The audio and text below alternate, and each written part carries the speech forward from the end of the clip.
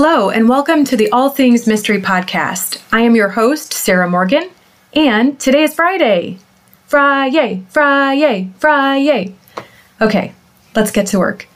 So today we're going to talk about a wrongful conviction case out of the Detroit, Michigan area.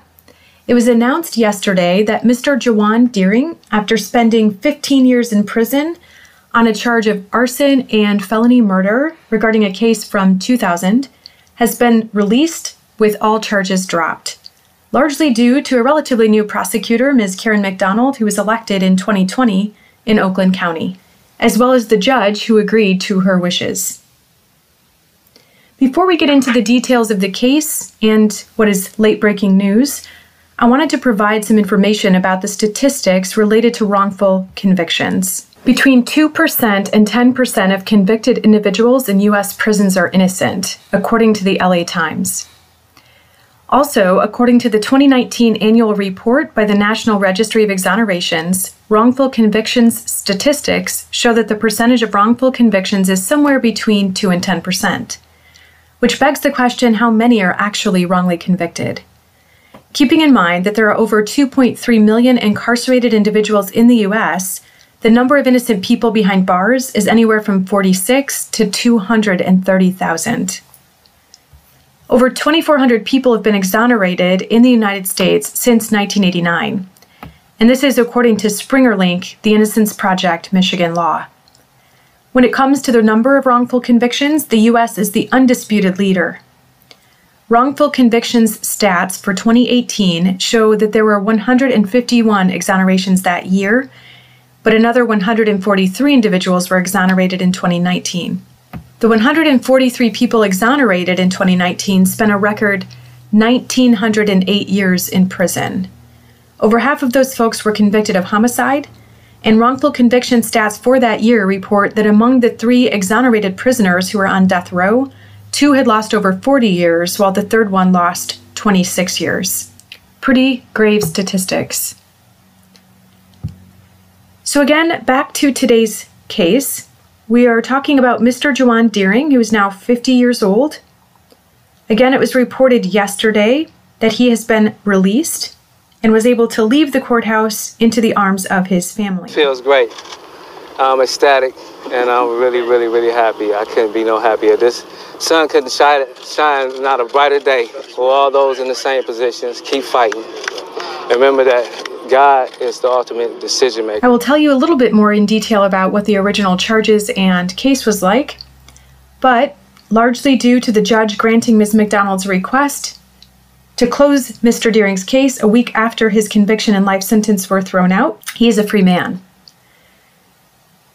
Mr. Deering praised Ms. McDonald. He also has a great attitude, surprisingly, after spending 15 years in prison. Ms. McDonald said that there was only one ethical and constitutional remedy for Mr. Deering as she dropped the case. Mr. Deering has insisted that he was innocent since 2000, when there was a fire in the Royal Oak Township neighborhood that he lived in, killing 5 children. At the time, no one could identify him as being at the home, but authorities at the time said that he did set the fire as a revenge for a drug debt that was owed him by the children's father. The prosecutor currently said that a dozen law enforcement professionals last week unanimously determined there was insufficient evidence to tie Mr. Deering to the fire, and that the investigation between 2000 and 2006 was, quote, totally compromised by misconduct, end quote. Now, going back to the facts of the original case, I want to tell you a little bit about what happened back then. So according to reports from the time, on the evening of April 6, 2000, 6-year-old Eugene Dean was celebrating his birthday when someone splashed the Deans' family porch with charcoal lighter fluid and set their home on fire. Eugene's mother, whose name is Marie Dean, was able to escape with 4 of her children, but trapped inside the house were Eugene, his 10-year-old sister Talea, brothers Craig, 8, and Aaron, 6, and their 11-year-old cousin Michelle Frame. Sadly, all of those children died in the fire from burn injuries and smoke inhalation. Deering, who had a rap sheet at the time for misdemeanor offenses such as narcotics possession and driving without a license, was arrested and charged with 5 counts of felony murder and 1 count of arson.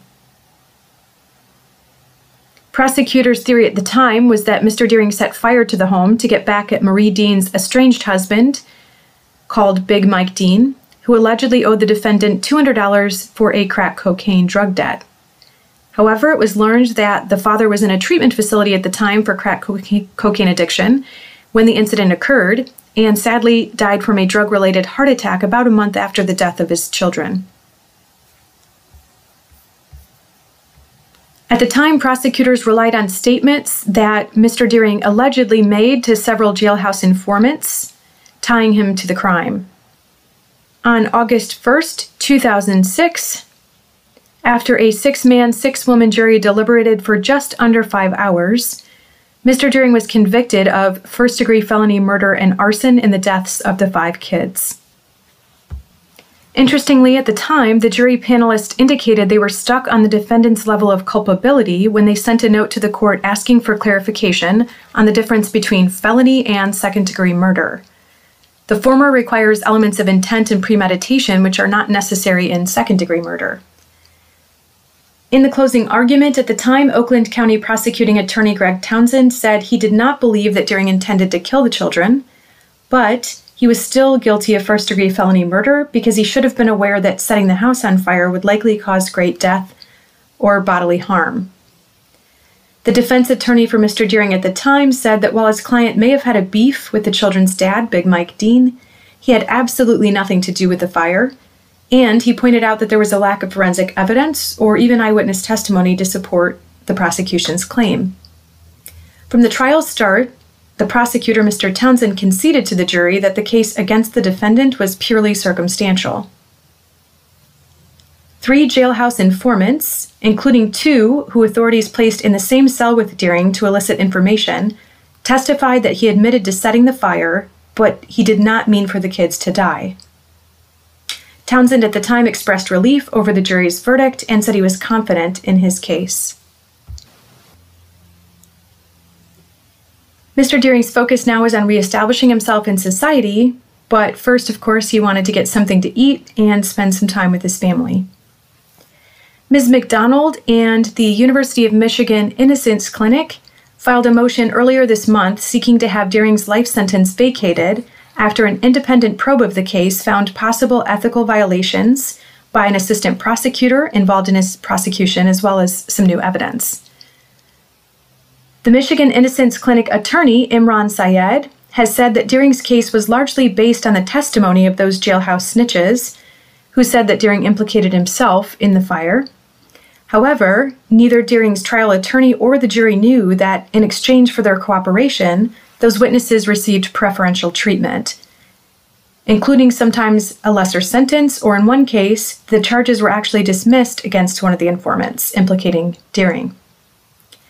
Mr. Syed's appeal team established that the lone survivor of the fire, Tim Dean, who was a 13-year-old boy at the time, told a sheriff's detective in an interview, never introduced during the original trial, that Dean had recognized Mr. Deering from a photo lineup because he knew him. He was his neighbor. But he maintained that Deering was not the person he had heard outside the home who possibly could have set the fire. The Oakland County Prosecutor's Office noted that 3 times in the prior case, warrants were denied back in 2000 because Deering was, before Deering was charged, There's good reason for that, she said. It shouldn't have been charged. David Gorsica, who was the county prosecutor at the time, said he was not aware that prior warrants had been denied until Ms. McDonald brought it up several weeks ago. As a prosecutor, he said he would not have been notified of rejected cases, but there could be various reasons, including insufficient evidence. After sharing her findings with the former prosecutor, he also agreed that Mr. Deering did not get a fair trial. He did not argue against Ms. McDonald's decision not to retry Mr. Deering. He would not speculate, however, on whether misconduct occurred by anyone in his office, but agreed that the evidence, especially the statement from the child, should have been shared with the defense attorney. Jawan Deering did not testify in his own defense at trial, but he has constantly and consistently professed that he had nothing to do with the fire. Although he was a known drug dealer who lived in the neighborhood, he did not participate in an arson as retaliation against the children's father. Again, Deering was sentenced to life in prison in 2006 for the April 2000 fire. Law students earlier had been trying to get a new trial for Mr. Deering, arguing that the fire analysis was based on junk science. Those requests, however, were unsuccessful before in Michigan's appellate court. Ms. McDonald said it's possible the fire was not even an arson, as Deering's legal team has long maintained, and said that the state police are investigating this again. Under Michigan state law, Mr. Deering could be eligible for more than $700,000 from the state, which pays $50,000 for every year spent in prison if new evidence is cited in a wrongful conviction. Ms. McDonald said yesterday that a Michigan State Police probe will continue into possible prosecutorial misconduct in Deering's case, which may lead to criminal charges against attorneys and also trial witnesses if it's determined anyone perjured themselves on the witness stand. Oakland County Undersheriff Michael McCabe has said his department is also doing an independent investigation into allegations of professional misconduct, but will await the state police findings as well. On Thursday, the sheriff's office had no comment on McDonald's decision and confirmed that its probe is ongoing. While jailhouse informants or snitches are not uncommon in these criminal cases, prosecutors and investigators are expected to disclose what, if anything, was offered to informants in exchange for their cooperation. According to reports, based on the findings of Special Prosecutor Beth Morrow, who conducted the probe, court records and evidence indicate that the prosecutors concealed that cooperation. Ms. McDonald has noted that there are concerns over established protocols not being followed in the prosecutor's office, ineffective counsel for Deering, and the failure by police to share key evidence, including that videotaped interview with the survivor of the fire, which was conducted by then Oakland County Sheriff's Detective David Wirtz. According to reports, at the trial, Wirtz, now a part-time case analyst for the sheriff's office, denied informants were promised leniency, favors, or early release in exchange for their testimony, and Gregory Townsend, the assistant prosecutor who tried the case, reiterated the same thing to the jury in his closing argument. Townsend and Wirtz have not commented on the investigative findings. Townsend once headed the major crimes for the Oakland County Prosecutor's Office and later moved on to the State Attorney General's office under Attorney General Dana Nessel. He was one of the lead attorneys in the prosecution of state charges recently in the alleged kidnapping plot against our Governor Gretchen Whitmer. After questions were raised about Deering's prosecution, Townsend was reassigned to other duties and then ended up retiring in July. Ms. McDonald has since initiated a conviction integrity unit in her office to work with groups like the Innocence Clinic on any appealed convictions. Critical fact here is that none of this would have been discovered without turning over private, confidential notes that the prosecutor's office made in our internal memos. At Mr. Deering's release yesterday was the group called the National Organization of Exonerees, run by Marvin Cotton Jr., who was himself exonerated in 2020 after serving 19 years in prison. The group helps find help or resources for those who've been recently exonerated, including getting housing, jobs, and IDs, etc. as needed. Another couple of organizations to mention are the University of Michigan. As mentioned before, they have the Innocence Clinic. Unlike many other Innocence Clinics, which specialize typically in DNA exonerations, the Michigan Innocence Clinic focuses on cases where there is no DNA to be tested. Under the supervision of co-directors David Moran and Imran Saeed and clinical fellow Megan Richardson, students work on all aspects of the cases, including new evidence, researching and writing briefs, arguing court motions, and conducting evidentiary hearings. The clinic's work spans all levels of state and federal courts. It was founded in 2009, and the clinic since then has successfully won the release of 26 people who've been wrongfully convicted and served anywhere from a few months to 46 years in prison. Another organization that is helpful to those who've been recently exonerated is called Proving Innocence. You can find them at provinginnocence.org if you would like to donate or get involved. Also, there's an organization called After Innocence that helps those who've been recently exonerated. You can find them at after-innocence.org, again, to get more information or to get involved. Mr. Deering is grateful to Ms. McDonald for the end result for his case. As she said, the investigation continues into the evidence related to the fire, which may ultimately lead to others being charged in this case, including those involved in the original prosecution of Mr. Deering. We would like to congratulate Mr. Deering and his family on his release from prison, and we wish him the best. Thank you so much for listening today, and please comment, get involved, join us on Instagram or Facebook at allthingsmystery.com as well. We look forward to hearing from you.